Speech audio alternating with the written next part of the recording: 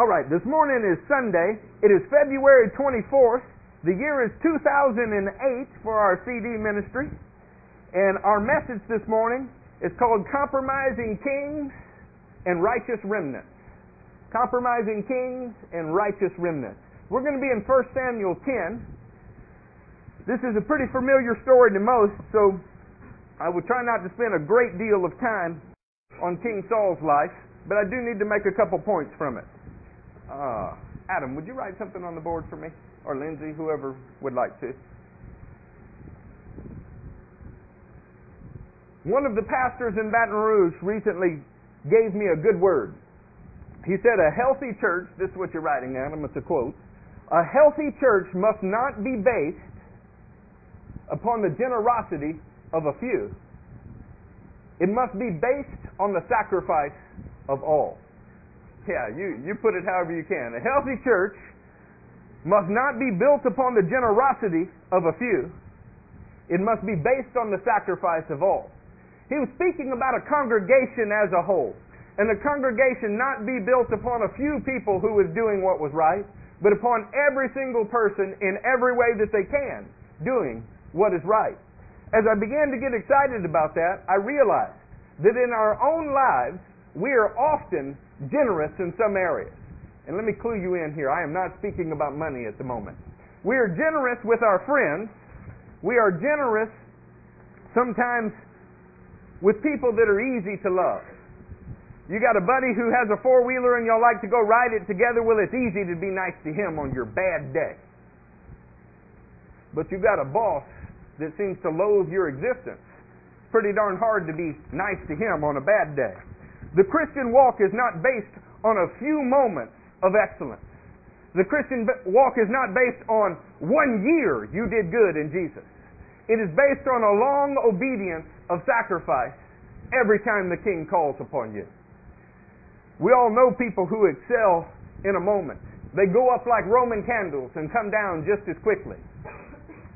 But if you were hanging off of a cliff and somebody had to hold the rope on the other side, you don't want the man who is strong for a moment, looking for a pat on the back. You want the man who is strong day in and day out because your life depends upon it. It occurred to me in Samuel 10 that a king named Saul, who was the people's choice for king and indeed was anointed by God, something happened to him.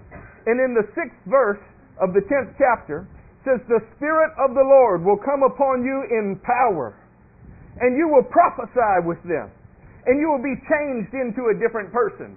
And when I read that verse, I got excited the very first time, because it was in 1993 that the Spirit of the Lord came upon me in power.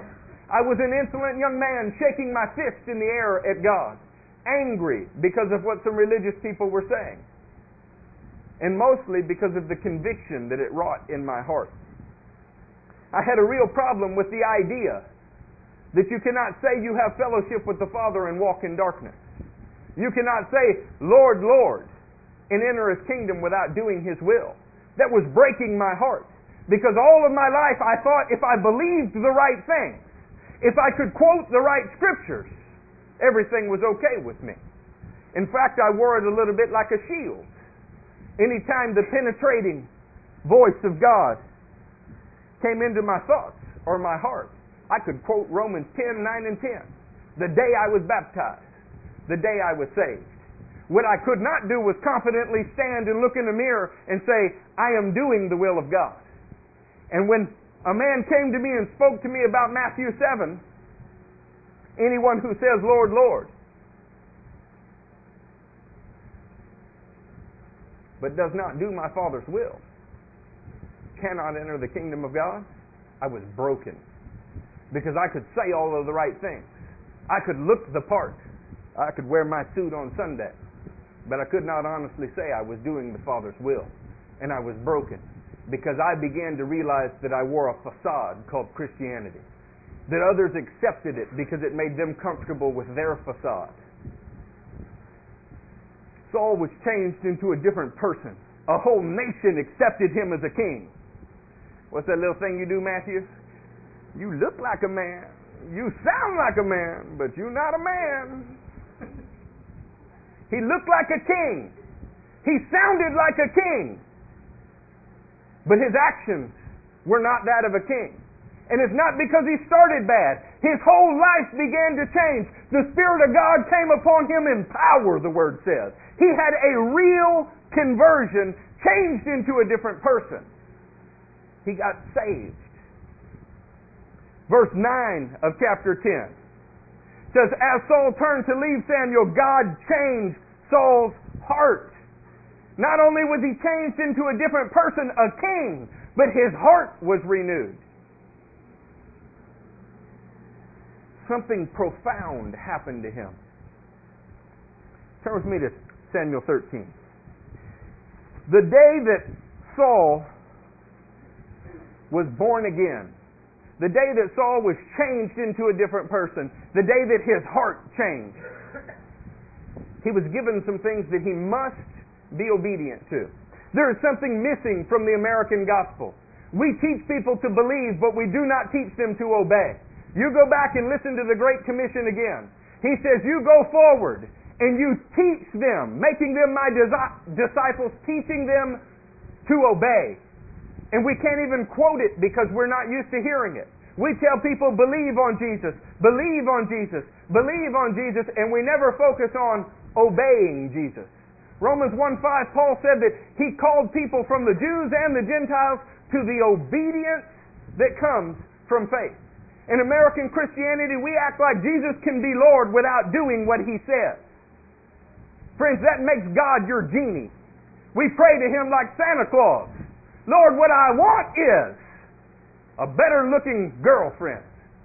What I want is more money for Christmas. What I want is, and it is all about what God should do for you. The salvation written about in this book is what we can do for God. When you realize the depths to which He went to change your life. I preached to you in a message about His skin for your skin. The reason that I did that is I wanted you to understand that the God of the universe reached His hand down into humanity to do for us something we couldn't do for ourselves. He's not unable to sympathize with our weakness. He knows exactly what it is like to be hungry. He knows exactly what it is like to be scared, but not subject to it. He knows what it's like to look at a loved one who is experiencing death and weep. He experienced humanity in the fullest sense.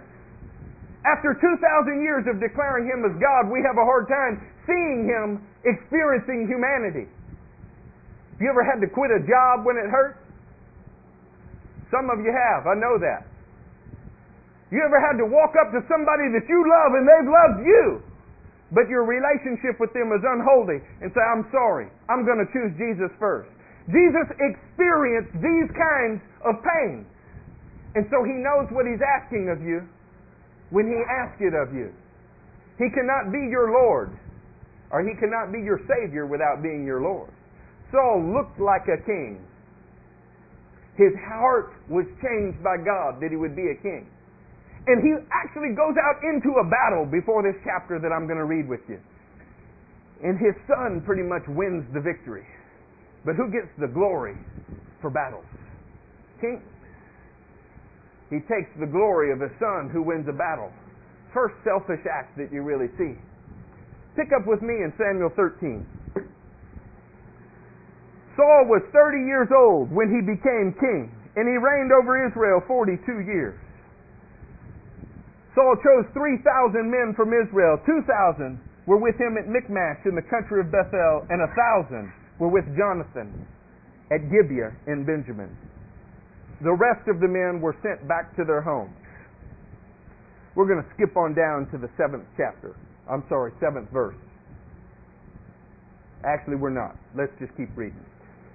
Jonathan attacked the Philistine outpost at Gibeah, and the Philistines heard about it. Then Saul had the trumpet blown throughout the land and said, let the Hebrews hear. So all Israel heard the news. Saul has attacked the Philistine outpost, and now Israel has become a stench to the Philistines. And the people were summoned to join Saul at Gilgal. The Philistines assembled to fight Israel, and 3,000 chariots, 6,000 charioteers, and soldiers as numerous as the sand on the seashore. They went up and camped at Michmash, east of Bethaven. When the men of Israel saw their situation was critical, and their army was hard pressed, they hid in caves and thickets among the rocks, and in pits and in cisterns. Some Hebrews even crossed the Jordan to the land of Gad and Gilead. The Philistines were an oppressive force in Israel. In fact, we're going to find out in another few verses that the Philistines were such an oppressive force in Israel that they went throughout Israel and killed all of their blacksmiths. In this time, your ability to produce iron made you a military power. And Israel was so intimidated by the Philistines that they had no blacksmiths, no abilities to produce swords. God had sent them into this land. And once they were sent into the land, during the early years, victorious, trusting, excited, then somewhere along the way, they got very wise and learned that it wasn't always good to be fanatical about their faith. It was much better to be reasoned, aka compromising. And they learned to live with an oppressor that they were supposed to drive out of their land. Now I know I'm not preaching to anybody in this room when we say that we were born again, throwing off shackles of an oppressive sinful nature. Our goal was to press on heavenwards towards God. And somewhere along the way, we decided that it was not all that important to keep our eyes pure, our relationships holy, our hearts wholly devoted to the Word of God. Other things began to creep in. And all along there are people sitting on our left and sitting on our right saying, "Oh, brother, it's okay. We all do this." Wearing a facade of kings, but not acting in a noble manner. These people, when it came time to actually battle with the enemy, some were so scared they joined the other team. You ever had a friend like that? When I was in high school, I had a buddy who said, "Hit him, Eric, hit him." Well, I hit him and he hit me more times than I hit him. The same buddy who originally encouraged me to hit that guy said, "Oh, you got your rear kick." The church is full of people that claim to be Christians, claim to be at war with the enemy. But when the battle lines are drawn, they are so scared that they'll be exposed as compromisers or that they might have to stand up. They hide in enemy territory. How many people in church stand up and say, "I'm a Christian, my auntie told me about the Lord." But when they're in the bar on Friday night, they don't wear the same label. I know, I did that. I went to a Christian school, wore the Christian facade, and was a devil inside. And the only one that didn't know it was me. Saul started the race well, but his compromise continually put Israel at risk. Pick back up in verse 7. Some Hebrews even crossed the Jordan to the land of Gad and Gilead. Saul remained at Gilgal, and all the troops with him were quaking with fear. Do you know how far this is from biblical warfare?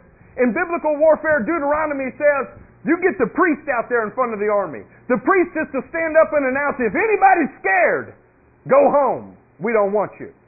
If anybody is worried that they planted a vineyard and hadn't had a chance to enjoy its wine, go home. We don't want you.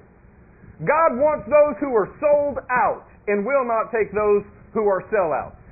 Period. Our God is a mighty military commander, and He recognizes something. When people's hearts are not fully committed to a cause, they muddy the water, and friendly fire casualties grow.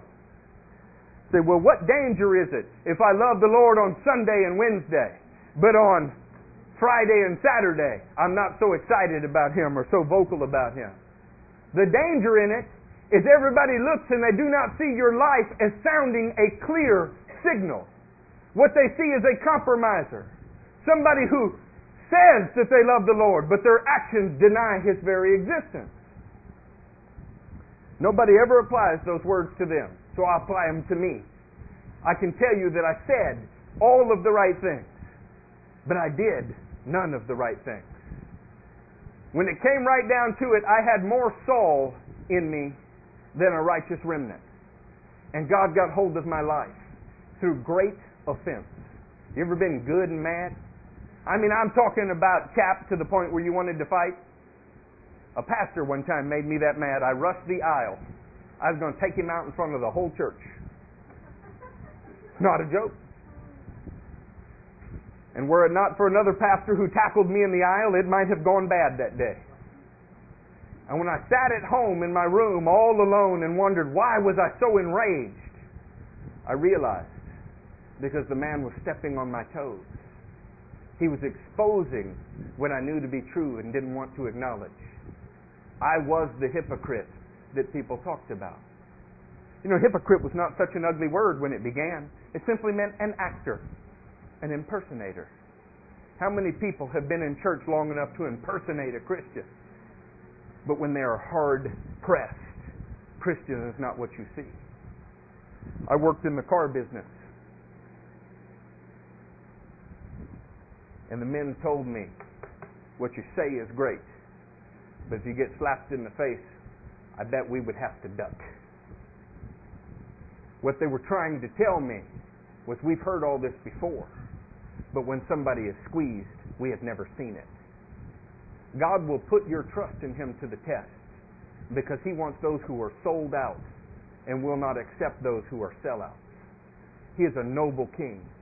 He is worthy of all of your heart. Keith Green once wrote a song, and in the lyric of the song, he said, if you will only come to me on Wednesday nights and Sunday mornings, don't bother coming at all. His wife and his best friend begged him to change those lyrics because they were searing. And his conviction would not allow him to, and I am glad. I had a dating relationship with the Lord. I put on my best clothes. I came to a specified place to meet Him. We said only the nicest of things. And then I put Him away and went back to my other life on a regular basis. God is a jealous God, and He will not share you with the world. You cannot be both a whore and a bride. It will not work. So Saul is quaking with fear.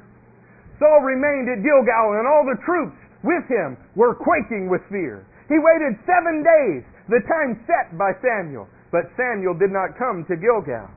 And Saul's men began to scatter, so he said, bring me the burnt offering and the fellowship offering. And Saul offered the burnt offering. Now that may mean nothing to you, especially if you're not familiar with the story. But suffice it to say that if God saves you, changes your heart, makes you into a different person, and calls you a king before a whole nation, He has the right to tell you He would like you to wait 7 days before you do something. Can we all say that that's true? If He's God, He has the right to tell you, I want you to wait for something. Right? Would you accept from your employees in your secular jobs? Would you accept the answer? You say, hey, do not order copier toner. Don't do it. You wait 1 week before you do that.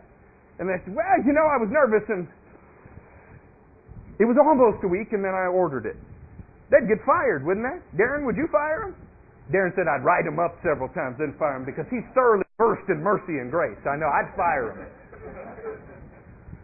Well, God had told this king, who is His representative on earth, much like Christians are supposed to represent God on earth, I want you to wait a specified time. The problem is all the people are scared. And Saul offered up the burnt offering. Just as he finished making the offering, Samuel arrived, and Saul went out to greet him. What have you done? Asked Samuel. Saul replied, when I saw that the men were scattering, and that you did not come at the set time, and that the Philistines were assembling at Michmash, I thought, now the Philistines will come down against me at Gilgal, and I have not sought the Lord's favor. Isn't it interesting that when a man of God appears, suddenly the king's excuse is not fear. Suddenly the king's excuse is not that he was worried about getting whipped in battle. Suddenly the excuse is, I was just trying to seek the Lord. I quit telling people, hi, I'm Pastor Stevens. And I've been going by Eric for about 15 years. Because I noticed something. When I walk up and say, hey, Casey, I'm Pastor Eric. Good to meet you. Not Casey. But the average gentleman goes, my wife and I, we go to church. That's I didn't ask. I was just here to eat crawfish like you. What are you talking about? I find that this whole religious thing comes out of them immediately. I was in the car with a member of this church one time. We pulled up to his neighbor's yard who's out there cutting grass. The guy leans over and says, hey, neighbor, come here. The guy walks up, spits out, a truly remarkable string of expletives. Like he'd been working as an artist to master this flow of his enunciation all of his life. And as foul as it was, truthfully, you're not surprised when you see a dog bark, are you? How about a bird flying? I was not surprised to see a sinner sin. Didn't bother me at all. Then the member of the church leans across me because I'm driving and says, hey, by the way, this is my pastor. You should have seen the man shrink from his 6-foot figure to about 5 foot tall. He began to cuss the member of the church and say, you're supposed to tell me he's a pastor before I started to speak. Why? Could it be because we are used to wearing an image of something that we're not really?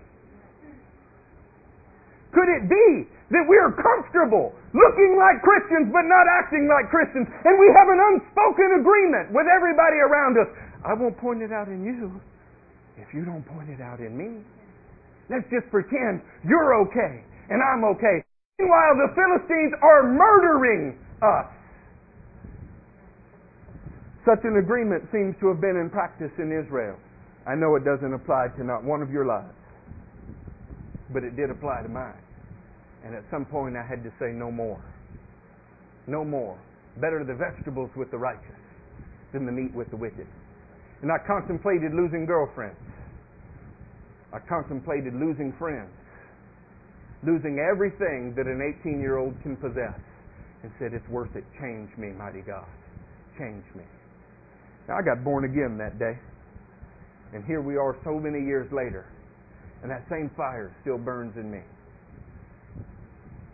But I've noticed in the church world, it doesn't burn so brightly.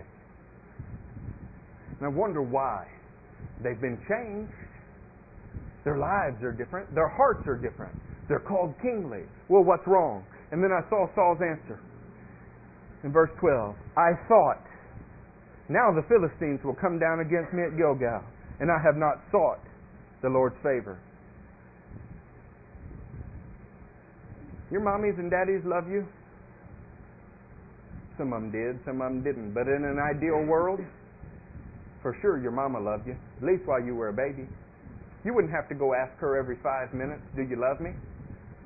Her actions showed that she loved you. She fed you. She clothed you. She worked for your benefit. Saul doesn't need to seek the Lord's favor. The Lord's actions towards Saul have shown he's in the favor of the Lord as long as he does something what is right. You know when you become insecure in a relationship? When you know you're wrong. I want to tell those of you that are dating, if your significant other is consumed with jealousy, there might be a reason. When we've done something wrong, we know in our hearts we don't have the Lord's favor. And so we want to seek it. But you cannot gain the Lord's favor by seeking Him in any way that you choose. Cain and Abel found that out quickly. There is a prescribed way to come to the Lord. After Saul's thought, it says, so I felt compelled. Saints, when we have thoughts that are not in accordance with God's Word, they compel us to do things God would not want us to do. There's a young man in Shechem, about 2000 BC. He thought that a daughter of Abraham was beautiful. She's so pretty. And he thought, I must have her. And the man justified rape over that. Now you can look and see that that's diseased, twisted thinking, can't you? It's okay if you answer me. You can see that's diseased, twisted thinking, right? Yes. It's just as diseased and twisted to think you can do the thing God has told you not to do, and yet He'll be pleased with you. Just as diseased and twisted. What did He tell Cain? If you do what is right, will you not be accepted?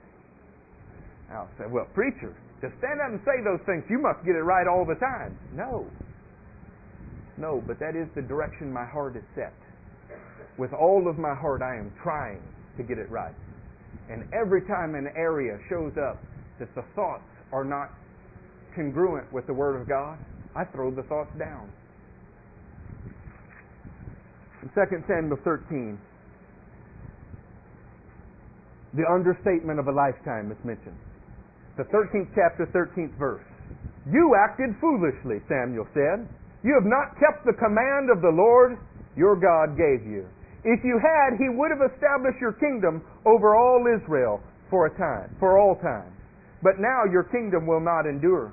The Lord has sought out a man after His own heart and appointed him leader of His people, because you have not kept the Lord's command. Then Samuel left Gilgal and went to Gibeah in Benjamin, and Saul counted the men who were with him. They numbered about 600. How interesting is that? When people are not in the favor of God, when we are not in a place where we know that God is pleased with us because of our trust in Him, what do we end up doing? We count our resources. We look and say, well, I know this is not really what God wants, but do I have enough money to get it done?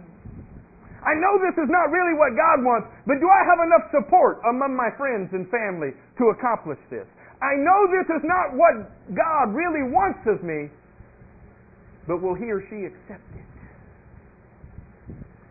Is that not speaking to anybody? Oh, it's so easy to see in Saul's life. It's harder to see in ours. The cars God didn't tell us to buy that we bought. I've done that. The things that seemed like such a good idea. Prudent. Wouldn't that be prudent?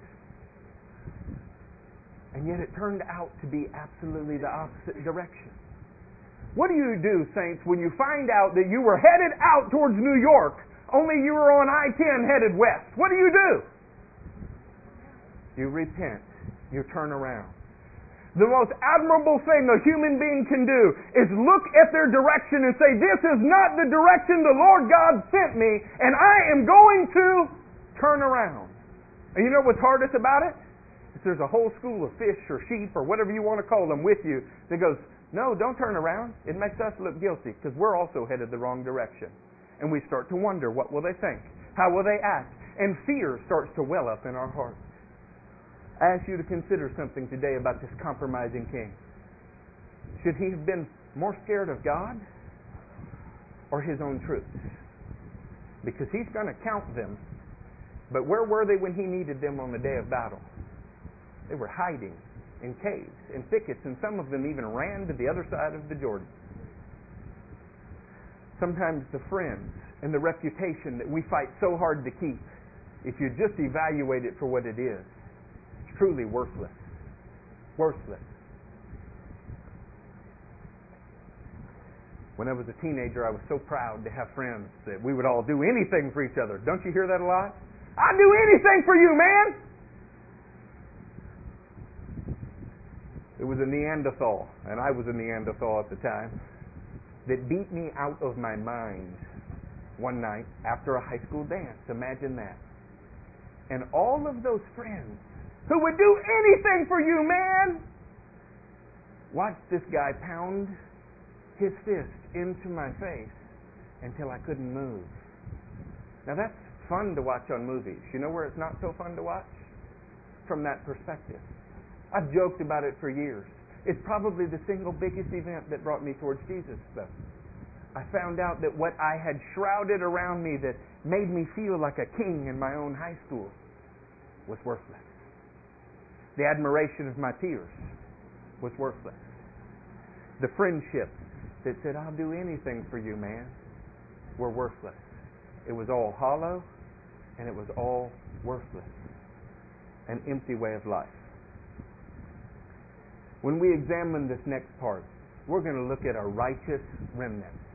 And rather than think of these as separate guys, I'm going to read to you about a man named Jonathan. I want you to begin to look at yourself introspectively. As we read, you may have found some parts of Saul that are a little bit like you. You may also see some parts of Jonathan that are a little bit like you. And as we read this, I want you to consider where your allegiances should lie. The latter part of 13 explains to us that nobody in Israel had a sword. We won't do it today. But it's the memorized Word of God. If that which Psalm 119 teaches you should have hidden in your heart, with all you had tomorrow, if the book sitting in your laps were burned up, and you were standing before God, dressed for battle, would you have a sword? The Bible is the Word of God. It is a sword in spiritual warfare. If you didn't have the book resting in your laps, if you were just standing before God, would you have a sword? Or if you treated the most holy thing on the planet as something insignificant, spent more time thinking about song lyrics and downloads on our iPods than the holy Word of God meant to save our lives and equip us for warfare. I know my sword would not be as big as I would like it to be. If you're going to go into battle, you want a giant broadsword, right? You don't want a little paper clip, a spoon, right? You got to fight somebody who looks like Nick. You don't want a spoon. Israel found themselves with a shortage of knowing and understanding God's Word, a shortage of trusting in God.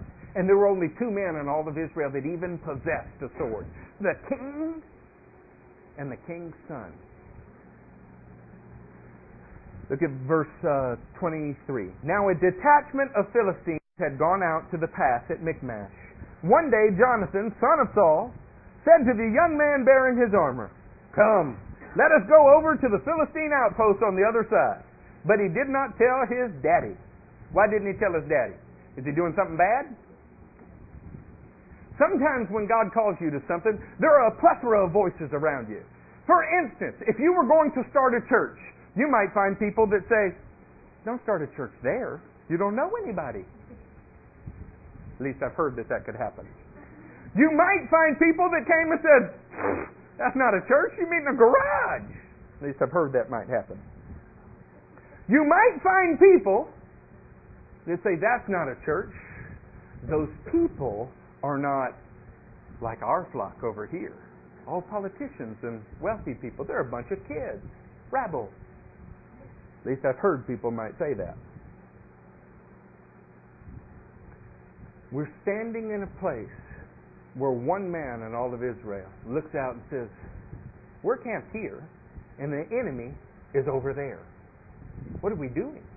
Why are we here and the enemy's over there?" What is a soldier built to do? Fight. A soldier is built to be in combat. In fact, if you've ever watched History Channel and you look at the pilots and the American Air Force, they're antsy. They're funny. The reason that they are is because they train all of the time. They train and train and train. And they want to use it. Can you relate to that at all? I'm not suggesting that they're sadists, that they like pain or want to go hurt people. I'm suggesting that they have spent their life training for an event. So they're the only ones not disappointed when they get a chance to use their skills. These people are born to be at battle with the Philistines. He didn't tell his father because his father would have talked him out of it. They're used to compromising together, looking like royalty but not acting like it. Saul was staying on the outskirts of Gibeah under a pomegranate tree in Migron. Israel is completely subject to the Philistines. And where is their king? Lying in the shade, eating pomegranates. Woo! Got 600 men around me. I feel comfortable. By the way, this same king, where was he when Goliath was out there? Right, he was hiding in his palace. You don't know people by what they say. You know people by what they do. James says, "You say you have faith without deeds. I will show you my faith by what I do." You know, that book was almost not included in the canon of Scripture because the early Gentile church didn't like it. They thought it was too Jewish. Imagine that. We would rather say, you know what I believe? You can believe that. That's what they say in Louisiana. You can believe that. I know who Jesus is. You can't know what's in my heart. The Bible teaches just the opposite. You do know what's in somebody's heart by what they do. That's exactly what the Bible teaches. That you can see exactly what a man treasures most by the very words that come out of his mouth because they came from his heart. Saul's frolicking under a pomegranate tree. With him were about 600 men, among whom, oh my goodness, among whom was Ahijah, who was wearing an ephod. Anybody know what an ephod is? It's a garment that priests wear. Now, he didn't say Ahijah, who was a priest. He said Ahijah, who was wearing an ephod. Ahijah is dressed like a priest, but he's not a priest. He was the... oh, this gets really good. Who was wearing an ephod. He was the son of Ichabod's brother, Ahitub. Ichabod. Anybody know what that one means? The glory of the Lord has departed. Boy, he's got an esteemed lineage. The son of Phinehas. Anybody know who Phinehas is? Phinehas was committing sexual sin in the temple of God and pretending it was okay. So God put him to death in battle. The son of Eli. The son of Eli. See, who was Eli? That's right. He was the one who did not correct Hophni and Phinehas for their sexual sin. So his sons died in a single day in battle, and he fell over backwards and broke his neck, and God cut off his line from all of Israel, said, your family is so disgusting, I don't want one more of you representing me as priests. The Lord's priest in Shiloh. The Lord's priest in Shiloh was Eli. The ark's not in Shiloh now, but that's another story. No one was aware that Jonathan had left. Now, why do you think Saul has around him 600 men? Why do you think he's in a place, by the way, this place that he's at, Michmash, it's called the hidden place. That's what it means in Hebrew. Saul is hiding where there's plenty of food, and he's surrounded by lots of people, and what has he raised up for himself? The man of God, Samuel, who points and convicts him of sin and says, Saul, your actions were foolish. Oh, well. Saul had enough of that. So he raised up for himself a puppet priest. He probably paid him from the royal treasury. Oh, my goodness. They might have even agreed on the 14 points they were going to talk about. And he looked like a priest, but he seemed to do whatever Saul wanted him to do. And it's okay because he was from a long line of compromisers. His daddy was the brother of the man named the glory of God has departed. His grandfather, somebody put to death for not getting his sex life right. Great-granddaddy, somebody who God considered so wicked he cut him off from the face of the planet. Oh, but he's qualified to be priest. I wonder why. Well, he speaks so well. He's a good-looking man. And have you seen what he's done with our offerings? We're building a new gymnasium. We'll evangelize the lost. We've got a new bowling alley. And you know everybody there probably got a donut on Sunday morning. But where was the anointing of God? In the middle of this compromising king's mess, two men not wise enough yet to know that they were supposed to have compromised with all of the world. Two young men who were stupid enough to believe that if God said attack, they should attack. Two men who were courageous enough to do what God said do. On each side of the path that Jonathan intended to cross to reach the Philistine outpost was a cliff. The Hebrew for this is not cliff. The Hebrew for this is rock teeth. The Hebrews are so descriptive, it's amazing. You ever seen the Sawtooth Mountains in the United States? Jagged, high points on mountains. And when they're looking out, they see cliffs, but not cliffs that are flat and drop off. Cliffs that have high points and drop off. Very difficult to climb. One explorer that I read his commentary of this area said it was absolutely impossible to get a horse or a donkey to go over this area because there wasn't footing. One was called Bozis and the other was called Sina. One cliff stood towards the north, towards Michmash, the other to the south, towards Geba. Now, I love the Bible for this. The Bible is amazing. It gives you even directions. And you think, well, why? We should just read over that, right? He says about Sina and Bozis, that Bozis was to the north, and Sina was to the south. And between this were sharp cliff faces with a pass between them. And the Philistines are up here. That's south and that's north. I thought, why would these directions be there? God, if you're writing your holy word for mankind to be instructed by, what difference does it make what was north and what was south? It just so happens that Jonathan and all of Saul's army and his armor bearer are to the south of Sina. They're in a place called Gibeah. And where they want to go is Michmash. So they're looking at these obstacles, these mountainous peaks. They said, we have to go through those things to get to where God's called us. And then I began to look at these words and find out, well, I wonder what they mean. And what we see is that one means suffering and the other means glory. I actually got these just backwards, by the way. Moses is down here. We're not going to write anymore. You get it. They have to go through suffering to get to glory. That's an interesting thing. When God calls us to something, what do we usually focus on? The blessing in it, right? God gave me a new job. What's the next line? I make more money. Anybody ever stand up and rejoice on a chair in this church that God gave me a new job? I'm going to be broke, but there's new people to share the gospel with.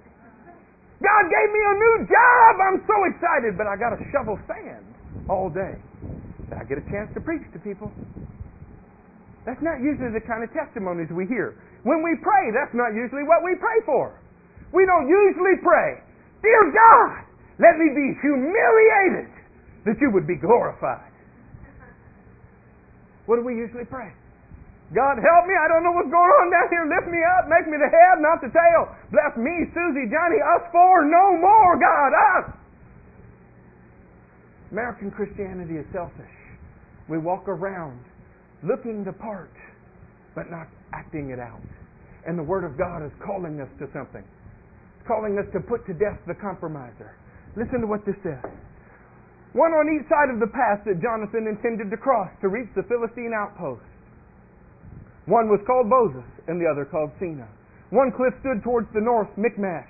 The other to the south, Geba. Jonathan said to his young armor bearer, come, let's go over to the outpost of those uncircumcised fellows. What a strange comment. Let's go fight with them. They hadn't been snipped in a very private place. That's kind of weird, isn't it? I mean, let's be honest. If I said, you know what? We're going to go to war. And we're going to go to war with these people whose privates look different than ours. Probably I don't have a church next Sunday, huh? To the Hebrews, what this meant was God called us to fight with them, and we are in covenant with Him, and they are not.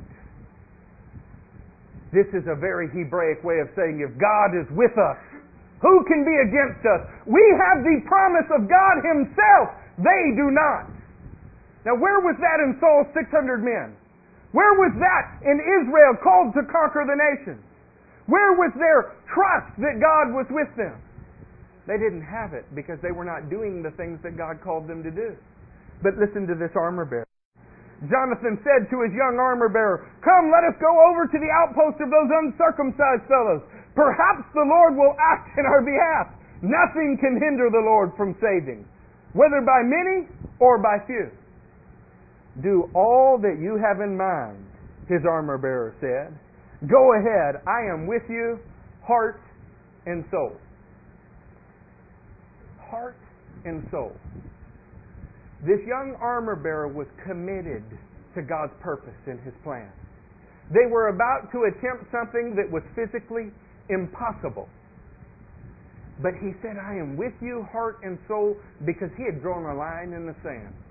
Said, I would rather follow a righteous remnant than a compromising king. They look the part, and there is no nobility in them. We have pulled Jesus' claws, if you will. We have made Jesus a glowing icon with a shimmering halo above His head.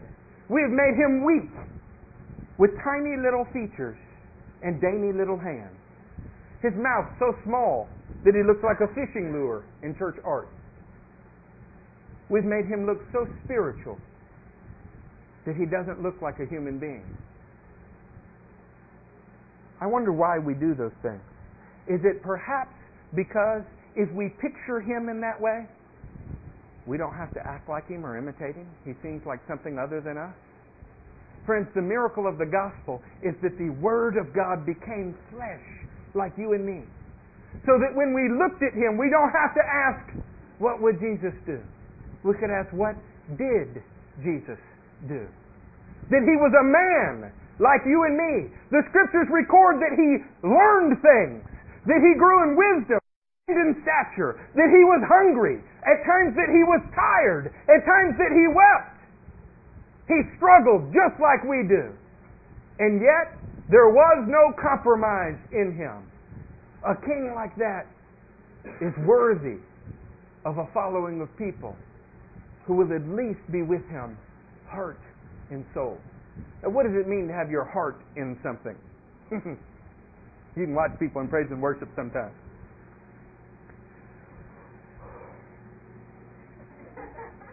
Oh, they're there.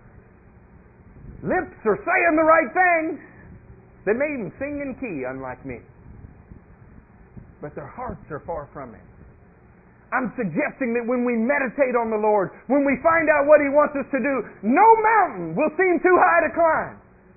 You are willing to go through suffering to get to the glory because the King who called you suffered greatly that you might get to the glory. I'm suggesting that He's worth it and that we shouldn't sell Him out for a paycheck or the admiration of a friend or the instant gratification of some fleshly desire. I'm suggesting that the King of Kings is worth standing up for. It's worth drawing a line in the sand and say, what I was yesterday, I will never be again. I am with you, heart and soul. You'll find out when you do this. Jonathan said to his young armor bearer, come, let us go over to the outposts of those uncircumcised fellows. The young man says, do all that you have in your heart to do. Then in verse 8, Jonathan said, come then, we will cross over towards the men. Let them see us. Where were the rest of the Israelites? Hiding in caves, not wanting to be seen, not contending with the enemy. But when you're with Jesus, you'll say, I want to be seen. I will let the light that God gave me shine. We'll wait there until we come to you. We will say, if they say to us, wait there until we come to you, we will stay where we are and not go up to them. But if they say, come up to us, we will climb up because that will be our sign that the Lord has given them into our hands. I want you to get this. When you have thrown out a fleece, it has usually gone like this. Lord, if you don't want me to buy that Cadillac, then it won't be there in 15 minutes when I get back. Lord, if you don't want me to date her, you'll have her break up with me. Lord, if you don't want me on this job, then you'll cause the boss to fire me. Always putting the onus upon God to do something miraculous to get you to do His will. What did this young man do? He says, hey, we'll go face this hugely superior number of people with an enormous tactical advantage because they're at heights and we're at depth, and we'll look at them. And if they invite us to fight with them, we will know that God's going to whip them for us. Is that trust in Yahweh God? Is that a trust that maybe needs to grow in us? Could maybe be fanned a little bit so that we could learn to trust Him in a way that we haven't before? You'll find out something. There's always blessing on the other side of obedience. There is always blessing on the other side of obedience. He will ask you to do what looks impossible. And you'll say, but Lord, there's suffering. And He'll say, the glory is on the other side. The men who first followed Him, who we read their writings, gave their lives for Him. We won't give up the admiration of our peers or our favorite television show for Him. Saying something's wrong. We dress like kings, but we don't act like kings. I don't stand here as somebody who has got it all together.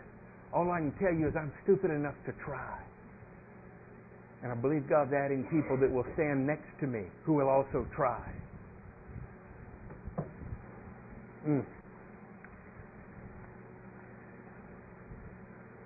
So both of them showed themselves to the Philistine outposts. Look, said the Philistines, the Hebrews are crawling out of the holes they're hiding in.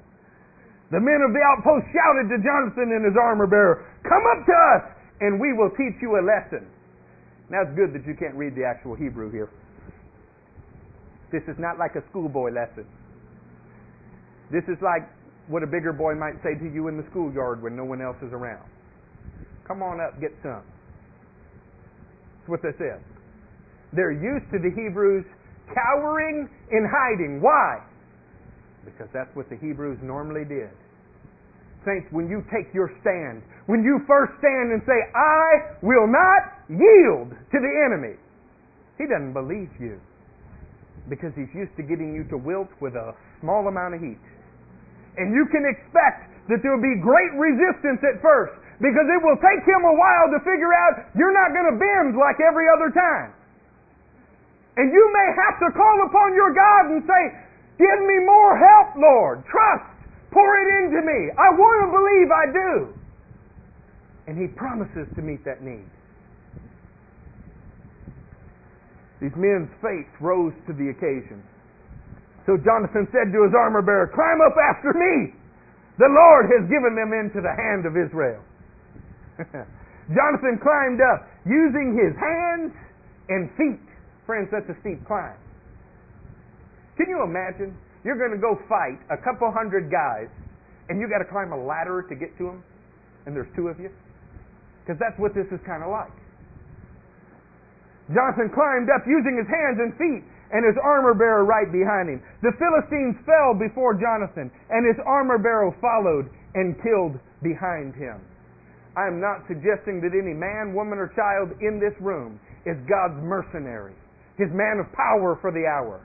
I'm suggesting that in a community of believers where we are together, heart and soul, that what you can't kill, you will at least knock down, and Casey will put the sword to it for you. And what he can't kill, but he can knock down, Matthew will put the sword to it. I'm suggesting that when men and women come together and dare to trust in the living God, we will spur one another on in our faith, and we will see victory. That when the congregation of compromisers get together, they secure defeat. They make themselves feel better with fake ephods and hireling priests. But when men and women get together and say, we will no longer be enslaved by the sinful nature, we will no longer bow our knee to the oppression of the evil one, we can find strength in each other. The question is, who starts to climb the hill first? By the way, this armor bearer, a great man in Israel's history, right? His name's inscribed upon palaces, right? You don't even know his name because it's unimportant. He might have been 3 feet tall. It doesn't matter. Any two people will begin to call upon God's name. He's right there with us. It's amazing. It is amazing. It's so amazing that the devil has worked to keep this truth from us so that he can keep us enslaved. Jonathan climbed up using his hands and feet, and his armor bearer right behind him. The Philistines fell before Jonathan, and his armor bearer followed and killed behind him. In the first attack, Jonathan and his armor bearer killed some 20 men in an area of about half an acre. I don't know if you've ever been there, but I've been in a very small room with a very big man. I know exactly what that's like. And be looking for any opportunity to get away. Yeah.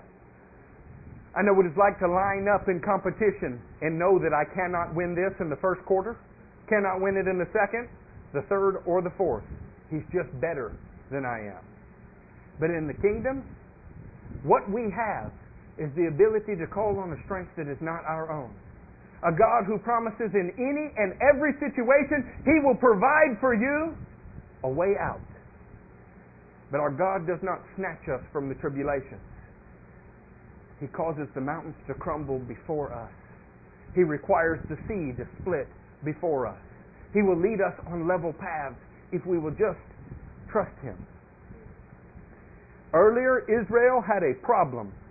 They were hard pressed, and so they hid. 2 Corinthians 4. Let's turn there. 2 Corinthians 4.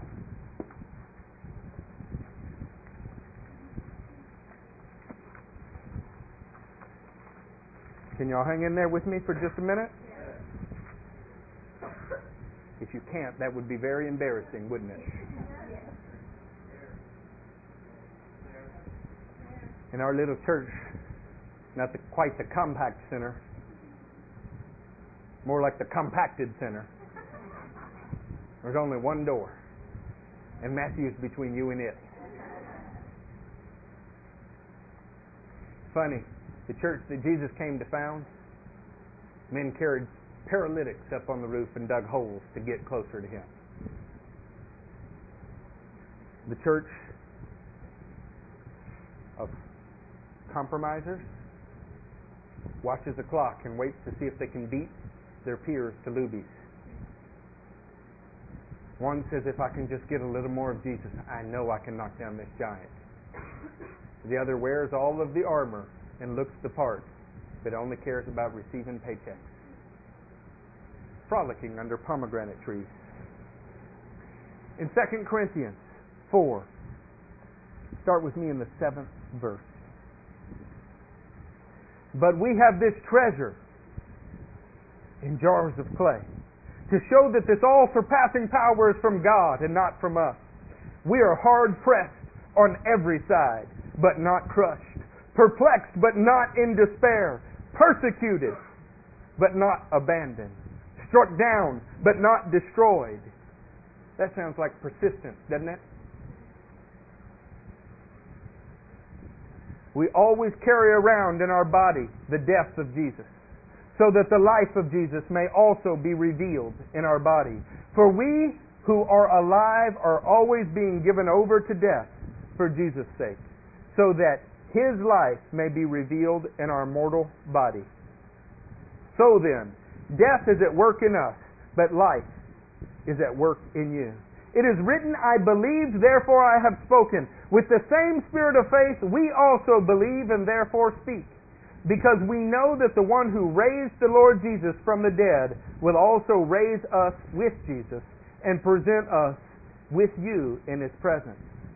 All this is for your benefit, so that the grace that is reaching more and more people may cause thanksgiving to overflow to the glory of God. Therefore, we do not lose heart.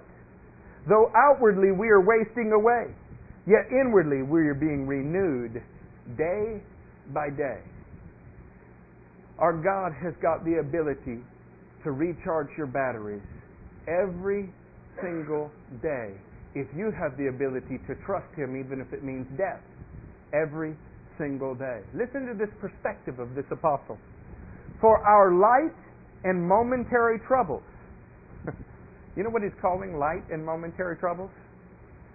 Stoned outside of a city, 5 times beaten with rods, 39 times, shipwrecked a day and a night in the open sea, in danger from his own countrymen, in danger from thieves, robbers, sometimes cold, sometimes without proper clothing, chained to prison walls, light and momentary.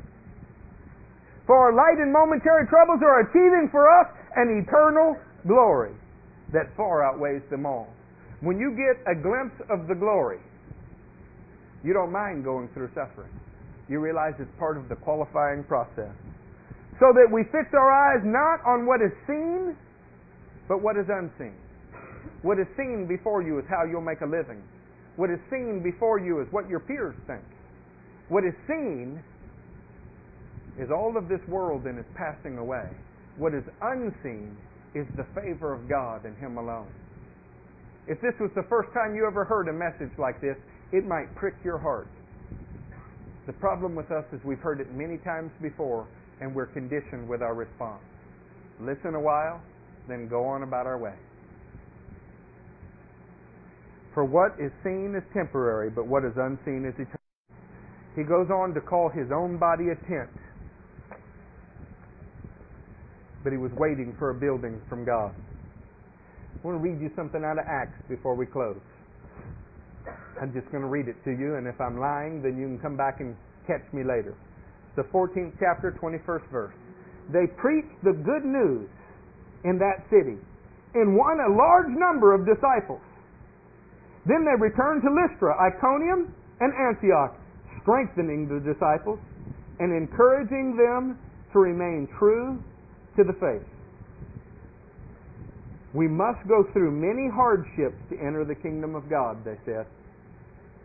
The message of the apostles in the first century was we must go through many hardships to enter the kingdom of God. We must go through suffering to get to glory. And I ask you, saints, has the soul in us caused us to compromise and avoid suffering? Maybe it's time to sneak out without His notice. Grab your sword. Give Jesus your whole heart and soul. And see if a righteous remnant could not do what a congregation of compromisers refused to do. You would not be here today if God was not calling you. The enemy certainly tries to prevent people from coming to hear these kind of words. I'm assuming that you are here because God wants to fan into flame something that is in you that will take the fight to the enemy. Refuse to sit back and compromise. The question is, how do you respond to that? Romans 8:5 through 17 speaks of God's glory, His Spirit being in us.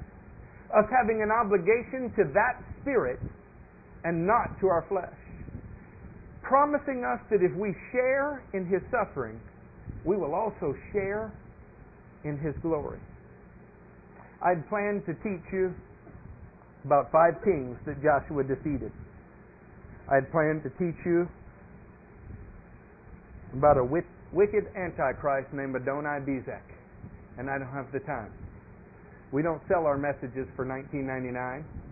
We don't tell you to tune in for the rest of the story after becoming a member of a special board. We'll be here Wednesday, we'll be here Sunday, and any night of the week that you would stop by. And I will share with you all of my heart and everything that I've learned from Jesus, and perhaps, who knows, one of us might be the other's armor bearer, that we might encourage each other to do what we were called to do. But I will tell you this, Joshua was born for the purpose of destroying the enemy, and he knew it. He called upon God at Gibeah, and God stopped the sun in its tracks in the sky just to give him more time to strap a first-class whipping upon the enemy. And he whipped them so bad that although they faced 5 kings and it was just Joshua and his fighting men, because God was with them, they boarded up all 5 kings in a cave. Joshua did something unheard of. He brought out those kings and had them lay down on their faces and called upon the men of Israel to come and put their feet on the necks of their enemies. So why on earth was something like that in the Bible? Saints, that's exactly what Jesus did. He faced every struggle that you face, and He won. And now what He's inviting you to do in His strength, with His sword in your hand, is to come place your foot on the neck of the thing that has held you captive all of your life. And all you have to do is have the courage to do it. The Jews call our God Adonai. We've translated that Lord. In the south, Lord. In the north, Lord. We don't know what that means. Adonai means my owner, my controller. And it just so happens that there is a false king out there. His name is Adoni-Bezek. the very first king that the Israelites fought in the time period of the Judges. And it's funny. You remember Daddy Bush, President Bush's father? He was never capable of saying the name Saddam. You remember what he said? Saddam. Saddam. Wouldn't be prudent. Saddam. The word in Hebrew for Adonai is Adonai. But it's as if they deliberately mispronounce it so that you can see the distinction. They call him, like pepperoni, Adoni, Bezek. And his name means the false god of lightning. Now, who do you think that sounds like? And do you know what he's in the business of doing? He had 70 kings, 70 men who claimed to be rulers, God's rulers. Thumbs and big toes cut off so that they groveled under his table in the most demeaning possible fashion. That's what he was in the business of doing. You can read about it in the first chapter of Judges. So why? They're thumbs and big toes. It's what separates us from the animal kingdom. It's where God's anointing in Leviticus 8 and Leviticus 14 rested. They put marks of anointing on your thumbs and big toes. Well, why did he want to cut that off? He was trying to reduce those who were called to be kings to animals. I tell you, if you open your eyes, there's a satanic power out there trying to reduce you, who are called to be kings, to animals. The people of God captured this king and cut off his thumbs and big toes and brought him to the city of Jerusalem and imprisoned him. And that again is exactly what our King Jesus has done. He's taken the accuser who wanted to humiliate you, and he subjected him to public spectacle. Now, what should your response be to something like that? One time in my life, somebody came to my assistance and helped me beat off somebody who was hurting me, helped me defend myself. I felt like I owed that person a debt of gratitude. Jesus came and did for me what I could not do. The foul tongue I couldn't tame, the carnal nature that I was a slave to. He showed me how to restrain, and he has put my foot on its neck so that I am ruled by nothing but the Spirit of God now. How much more gratitude do you think that deserves? I'll stand up and let's pray.